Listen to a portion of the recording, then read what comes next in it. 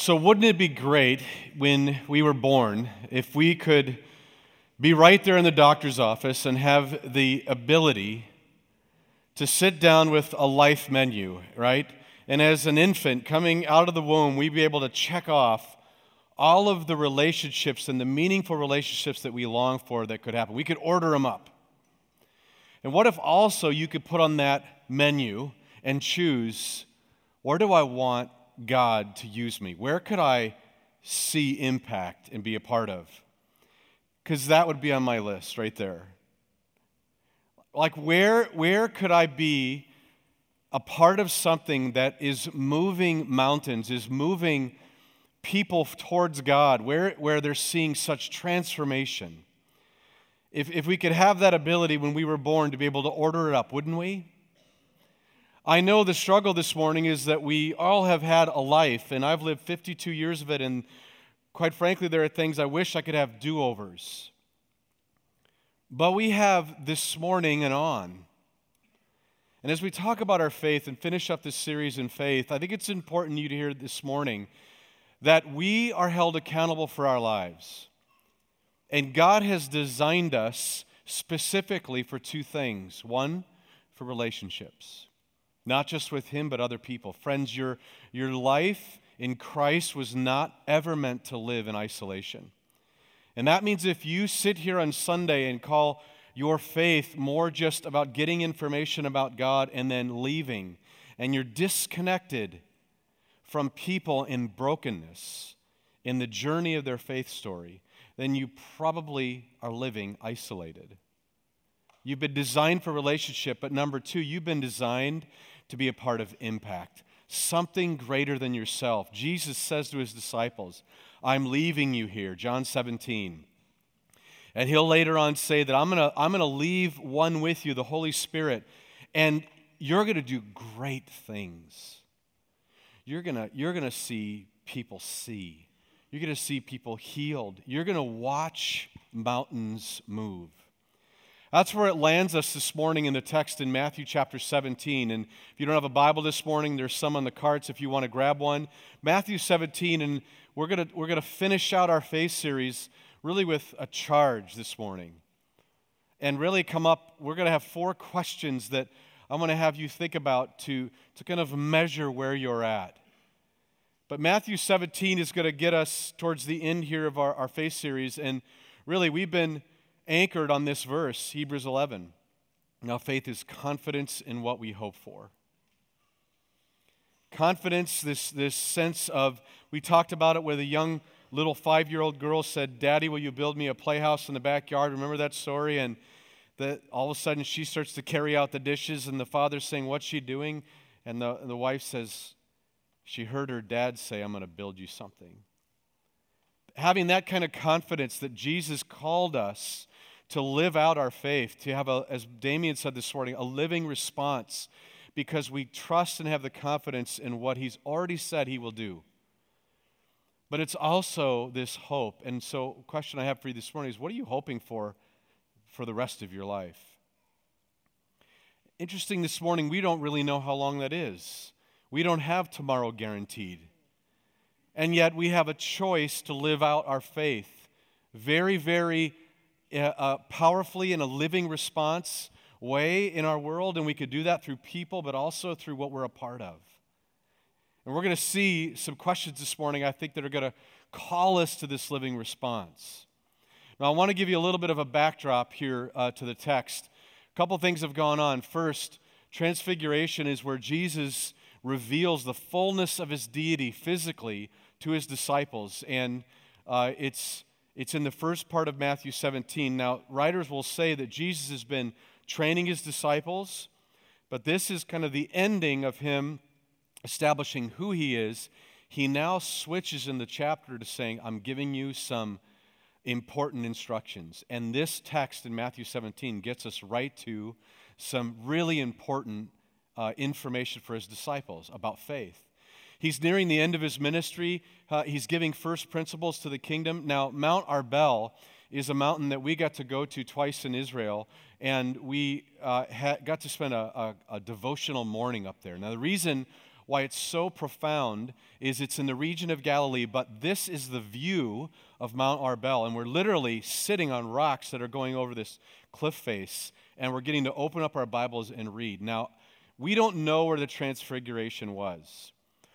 Bill Lenz and myself we speculate and think this is probably the most picturesque spot in all of Galilee, and we would think this would have been a good God spot right here. And so we speculate that might be where it is.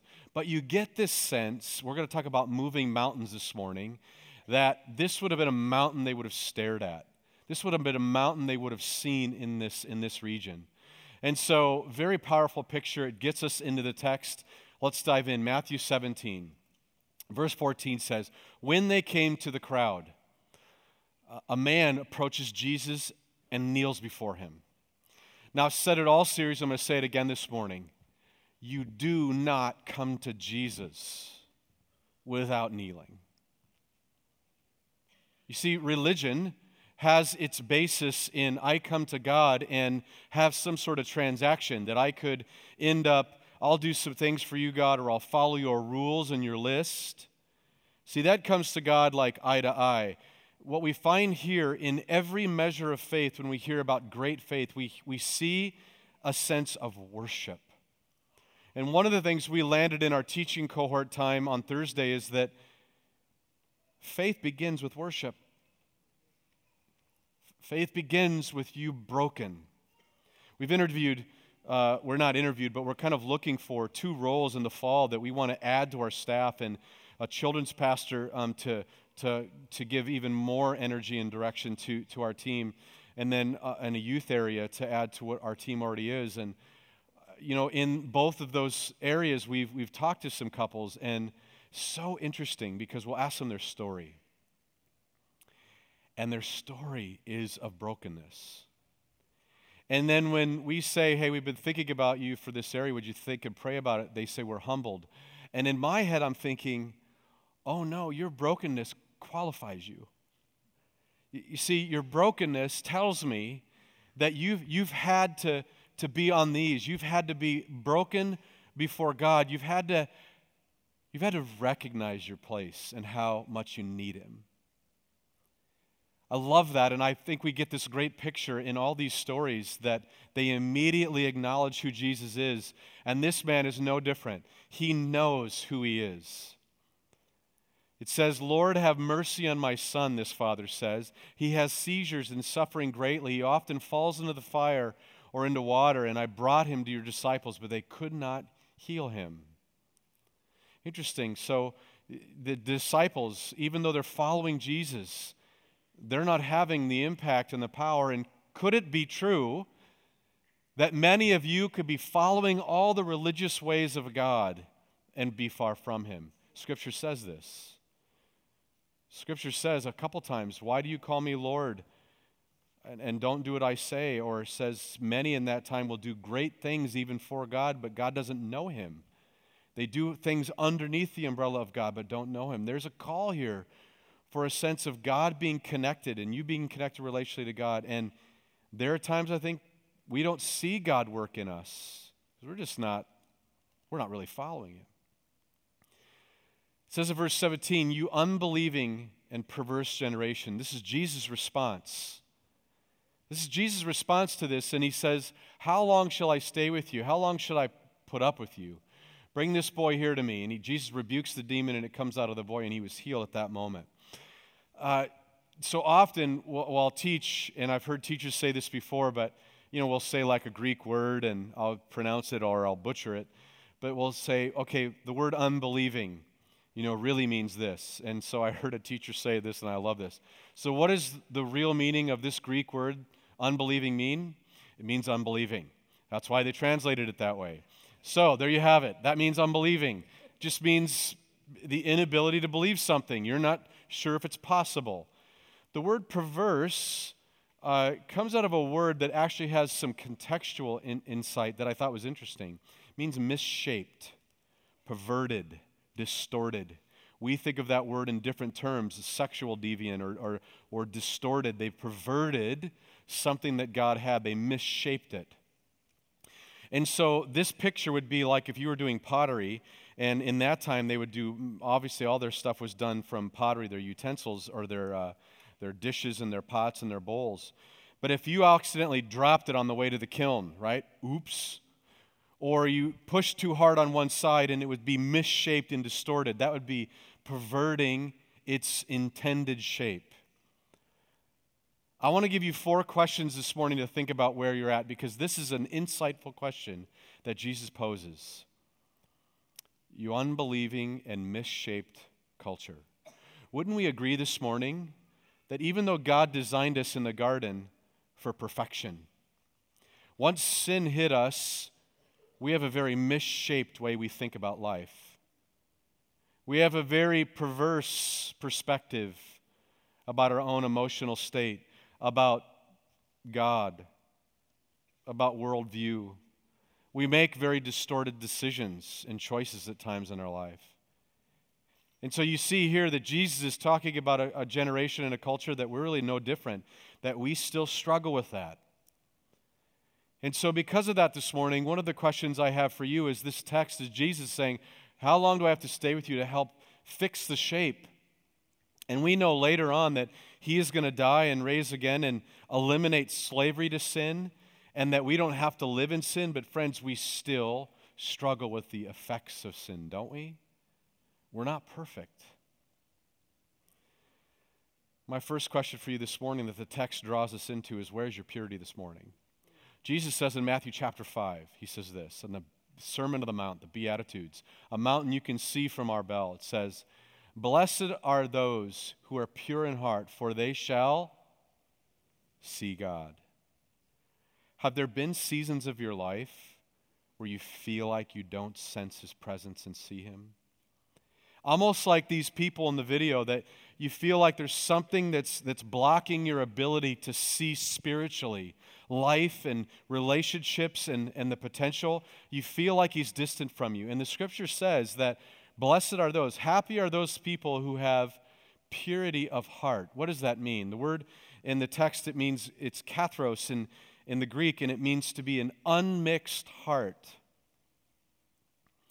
You know the times where I'm blind to the work of God in my life and around me? You know the times I feel like I have spiritual cataracts in my eyes? Are when I have something else mixed in this heart that's not of God.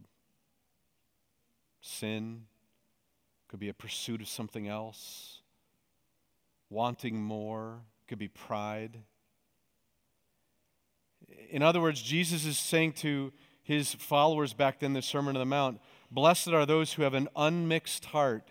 And friends, in our world today, isn't that what we're struggling? Not to have a mixture of something else other than what God intended. And that's what we battle. Where is your purity this morning of heart? What's in there? If you're not seeing God this morning, friends, I guarantee it's something else is mixed in. You got an impurity mixed into that, and it's not allowing you to see. Now, Mark 9, I know we're in Matthew 17, but in Mark 9, Mark writes this story also. Now, I've told you before, when you have Gospels, Matthew, Mark, Luke, John, they'll write the same account on some of the stories, but they'll write it different. Any 4 of us in this room selected to write on the Packer season this year would write 4 different stories, right? Very similar. We couldn't debate the record. We couldn't debate some of the things that had happened. But we probably have 4 different perspectives. This is much what is going on in the Gospels. So Mark, though, adds to this discussion with this father. It says, Jesus asked the boy's father, how long has he been like this? Verse 21, actually that was verse 20 up there. Verse 21 says, from childhood, he answered, it has often thrown him into fire or water to kill him, but if you can do anything, take pity on us and help us. You notice what he said? He just worshiped Jesus. He just knelt down before him and said, you are the one. But now he says, but if you can do anything. And Jesus' answer is, if you can? Are you really asking me that? If I can? I'm so struck with that because I think we live this way, don't we? We sing songs about how great God is. right? We pray these prayers about how great God is. We read in the Bible about how great God is. We say all that, and then how many of us say to God, well, if you can. The water looks really rough, God, outside of this boat. If you could. Do you see how to Jesus that's an insult on his deity, his power? It's if you can is not the question. And Jesus will say, everything. He says everything is possible for one who believes. Everything. D.L. Moody says, faith takes God without any ifs. I love that. That's probably one of my favorite of this whole series. It's short and to the point. Faith takes God with no ifs. There's no ifs. I want to ask you where your purity is this morning. I want to ask you where's your confidence this morning. You say that you believe God is who He is. You say that He can do anything. Do you believe? Do you have confidence? I think we live in a world today that, especially in the West, especially in America, especially here in Green Bay, that we can become very religious and familiar with tradition. And we lose a sense of sight. We get spiritual cataracts that don't allow us to have clarity and that confidence that He can do anything. God could change the whole city. Do you believe that? God can change the worst president we ever elect in this world, right? It won't matter. He could change him. God could change nations, countries, cities, families. There is nothing that God can't do. Where's your confidence this morning? Now back to Matthew 19, it says, then the disciples came to Him in private because Jesus has healed this boy. I mean, it's almost, again, like all the stories we've read, this healing is almost not the focus. I mean, there would have been great rejoicing about the healing, but the text is reading us into something more intriguing, deeper than just this boy being relieved of this demon. The disciples ask a good question. Why couldn't we do this? I mean, if everything is possible, why couldn't we do this? Jesus replies, because you have so little faith. Truly, I tell you, if you have faith as small as a mustard seed, you could say to this mountain, move from here to there, and it will move you. Nothing will be impossible to you. Just a couple thoughts about this. Now, if we're making the assumption this morning and really the study and research that it is Ephesians 2:8-9, for by grace you've been saved through faith. So to know Jesus, you have to have faith. So could we say this morning there's saving faith, and then there's this living response faith. So at some level, the disciples have a faith. So we said a mustard seed. You have on your packets a mustard seed. So the disciples at least have a portion of the mustard seed faith, right? If you had to bust this up into half or quarters, they have some because they're following Jesus. I think some of you this morning have a faith, a saving faith. But Jesus is talking about something more. He's saying that faith after that. The faith to have a living response that begins to show itself. And He's saying if you had it just as big as a mustard seed, you could move mountains. See Mount Arbel? You can move it. This is the first real big lesson for the disciples as He's already shown who He is. There's no dispute who He is. It's how do we do this? How are we going to do this? And Jesus is saying it's faith. Notice Jesus doesn't say if you show up to church every week. Notice He doesn't say if you know all the Bible verses, if you are religious. He's saying faith. As small as that little tiny seed. This is what a mustard tree looks like when it's planted. I mean, it's so interesting about a seed because a seed is planted, and it's planted inside the soil, and we don't see it for some time, right? We plant seeds, and what has to happen to a seed? A seed has to die. There's some part of this metaphorically that we can make connection to our faith. You have saving faith. That means willing to die to yourself. But then you plant the seed, and what do we do when we plant gardens? I know when Trish and I plant the garden, we're like addicted to, all of a sudden, we show up to the house, doesn't matter when, sometimes it could be at night with flashlights. Should we go see the garden? I mean, what are we looking for? We're looking for something to come out of the soil. We're looking for growth. I think there are Christians all over this world where God is just waiting. I think there are churches filled with people that have great intention, but because not allowing God and the Spirit to purify their hearts and lives, not being willing, as Damien said this morning, to step out of the boat, that the seed of their life, that saving faith, lays dormant under soil. And we have churches that have seeds of people just laying there, and we're all kind of waiting. No wonder churches aren't having impact in the world today. No wonder churches find themselves where their kids grow up in the faith in a church and then they walk away from it. Who wouldn't? I don't blame kids of this generation that are a part of churches where they're not seeing God work, because why would you waste your time being religious if you do not see transformation? This is a mustard seed. Jesus is painting this picture. Where is your faith this morning? Where is your purity at? Where is the scale of that, your heart condition? Where is your confidence? Where is your faith this morning? Are you a seed that's in the soil? Maybe you don't even have saving faith yet, and you're here, and I want to encourage you to be here, but maybe this morning you know God, and you've had that faith, you've worshiped, you've recognized His deity, but nothing is coming beyond the soil.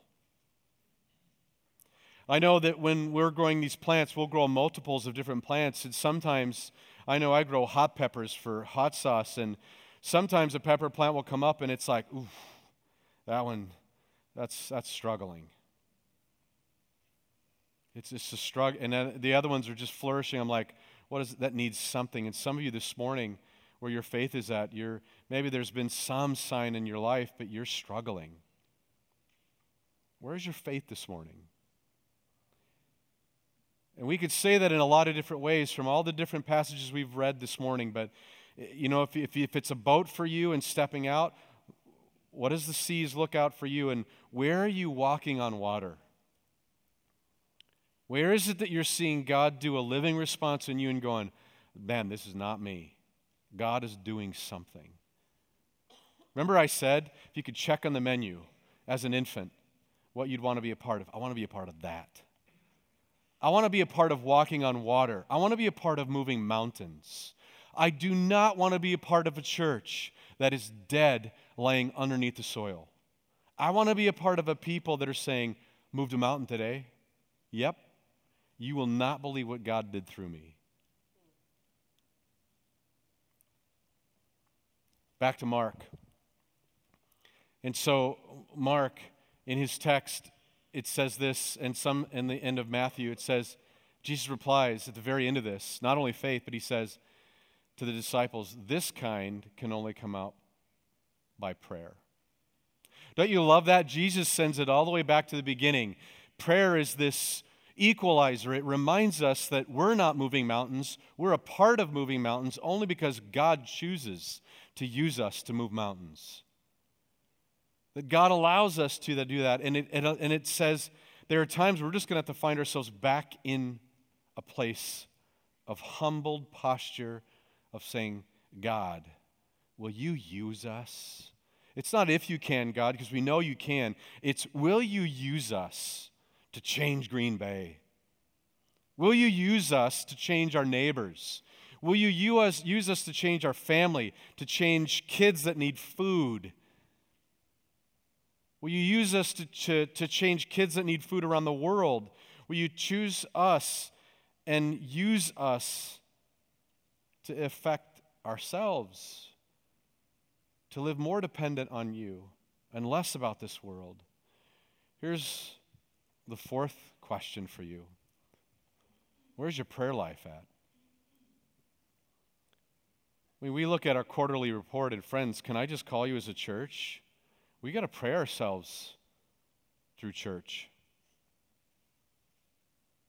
We need to be kneeling and asking God, if you want change in your life, then get back on your knees. If you want change in your family, friends, get on your knees. If you want change in this city, if you want change in this church, wherever you long to see God move mountains, you got to get back on your knees. And I feel always convicted in this area of not praying enough. Not to measure out how many hours and I pray more than you. Don't you know when you're not submitted that way? Don't you know when you're not prayed up? Don't you get that sense? You're going, ooh, I just did a lot of this on my own. I love reading through the Old Testament, and one of the warnings that God gave Moses and Joshua, and he tells Joshua specifically, he punishes the nation of Israel, says, because you did not consult me. I thought that was so intriguing. That word, you did not hire me as the consultant. You know what he's saying? You did not get on your knees and reclaim who I am and what I can do for you. This morning's about seeds and mountains. And before you have this little packet. And it says, move mountains, Matthew 17:20. And there's a mustard seed. What do you want? What do you hope for the rest of your life? My role here is not to tickle your ears. One of the texts, I believe it's in Timothy, it says, in the end times, churches will find for themselves teachers to tickle their ears. You know what that means? Make them feel good. Now, obviously, I'm not here to make you feel bad, so that's not my goal either. My goal is not to make you feel bad. But what my goal is I got to push you. I need to push ourselves. And when I teach, I'm teaching to myself. When I'm teaching about faith, I told you in this series, I want to be re-inspired about my faith. I want to be a part of moving mountains. This is not for me to stand up here and point at you and saying what you are doing or not doing. It's for us to say together, do we want to take the small amount of faith we might have and see God move mountains? I do. That's what I want to sign up for. What about you? Because, friends, this will get old. And church on Sunday, and if a quiet time here and there is not that flourishing seed of faith in your life that's going to begin to grow into a tree. It's not. You're not going to see it move mountains. I want to have relationships, deep relationships with God and others, and I want to have impact in my life. I want God to use me in ways that I'll go, that had nothing to do with me. I was just being used. In Orange County, before we moved away, one of the volunteer roles at a Catholic hospital that I took on was a chaplain to the cardiothoracic floor, and so I was often meeting with patients pre-op and post. And not once did any of the patients that I met with look at me and say, you know what? Because they're facing a possible end. They're looking at their life very differently, like this could be done. Not one of them said to me, I wish I would have made more money. Doggone it. I should have invested. Not one of them talked about the showcase of homes and what they wish they would have done that nice luxury vinyl tile in their house. Not one of them talked about promotions, cabins, cars, houses. You know what it was? It was relationships and impact. And you have that choice. Friends, don't you want to be a part of moving mountains? I do. I do. This morning, as we go to response time to communion, can we agree as Christ followers that the beauty of the act of communion is to remind you that you are free? I'm going to say that again because some of you are very religious and you're driven by guilt and shame. This morning, you need to know that the beauty of going to communion and the table is that it allows you not to have to earn anything anymore. You've been freed. Now you're free to be used by God to move mountains. Communion allows us to remind ourselves that in a few weeks we'll look about Good Friday and Easter, his death and resurrection, and say, God set me free. Now I get to be a part of mountain moving. Friends, that's why things like Ripple, things like changing our city, things like crazy initiatives around here that we're going, oh yeah, God can.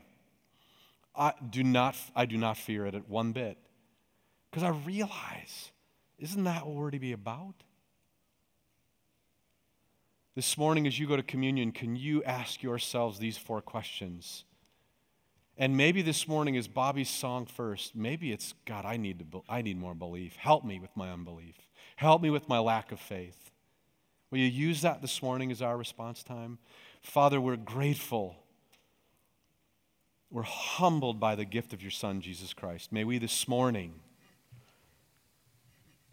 get a larger portion of faith that we might have a living response. And God, will you use us to move mountains? We pray this in Jesus' name. Amen.